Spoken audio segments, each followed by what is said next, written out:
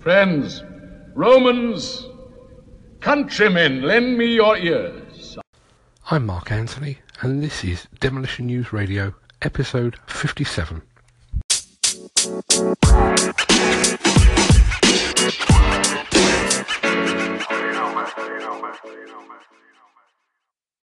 In this episode, should I stay or should I go?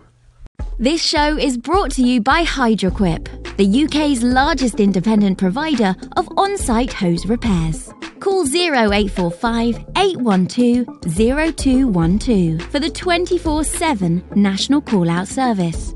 Or download the Hydroquip Job Manager app for iOS and Android devices from the App Store.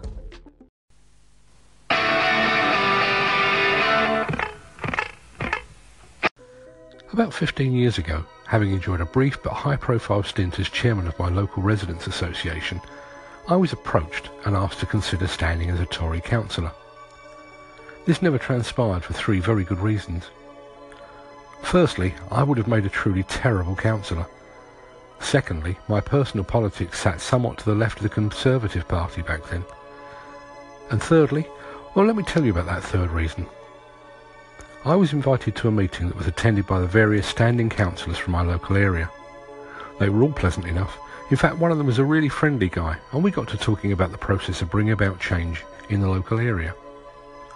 The problem is, he said, you could come up with the greatest idea since sliced bread, something that would benefit the entire town.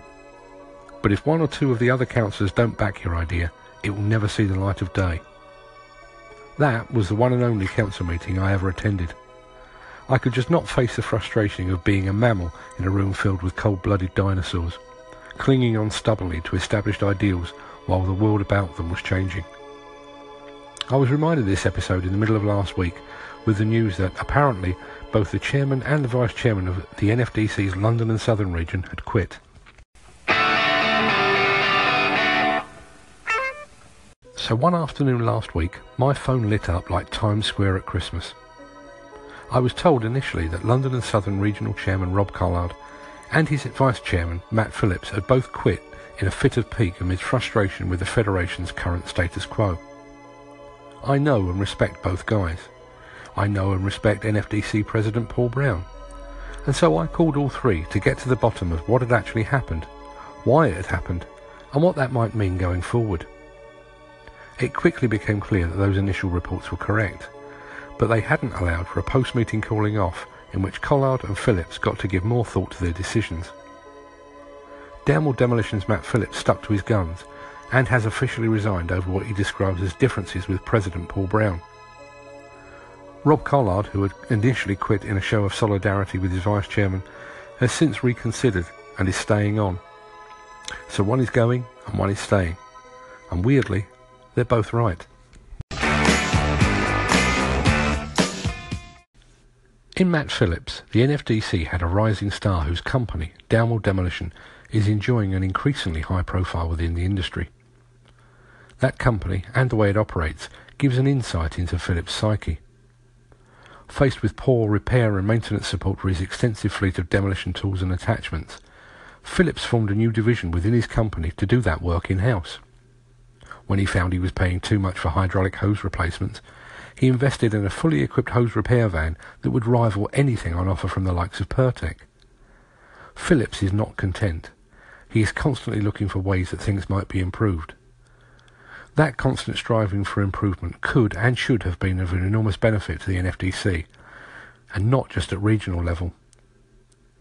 Although I'm not sure about how either of them might feel about this comparison, there's something about Matt Phillips that reminds me of former NFDC President David Darcy.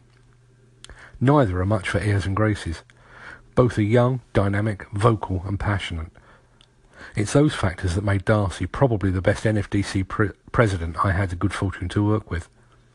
And it's those factors that could have propelled Phillips to the very top of the Federation. But Phillips' unstoppable force met the NFDC's immovable object, and something had to give. Phillips was probably right to leave, and equally, Rob Collard was probably right to stay. Change and reform, both of which are needed within a federation that has seen declines in both membership and influence, can really only come from within. And so Collard, the very epitome of the modern demolition man, has decided to hang on. He's every bit as passionate as Matt Phillips, but Collard's passion comes wrapped in a blanket of diplomacy, the kind of diplomacy that will be required by the Shedload if he is to bring about the modernisation that he believes is required in the Federation's hallowed halls. And don't be fooled into mistaking that diplomacy for weakness. You don't build a £30 million demolition company or become the industry's leading exponent of waste minimisation by being weak. And anyone that's seen Rob Collard in action in the British Touring Car Championship will know that he is ruthlessly competitive. So, as I said before, Matt Phillips was probably right to resign. His decision is admirable. Maybe, hopefully, his time will come again. And Rob Collard is probably right to stay on, to fight for a reform from within. The only loser in all of this is the NFDC. In Collard and Phillips, they had the makings of a regional dream team that really could have helped to forge the Federation of the future.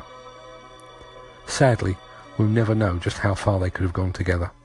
Should I stay or should I go now? If I go there will be trouble, and if I stay it will be double. So you gotta let me know. Should I stay or should I go?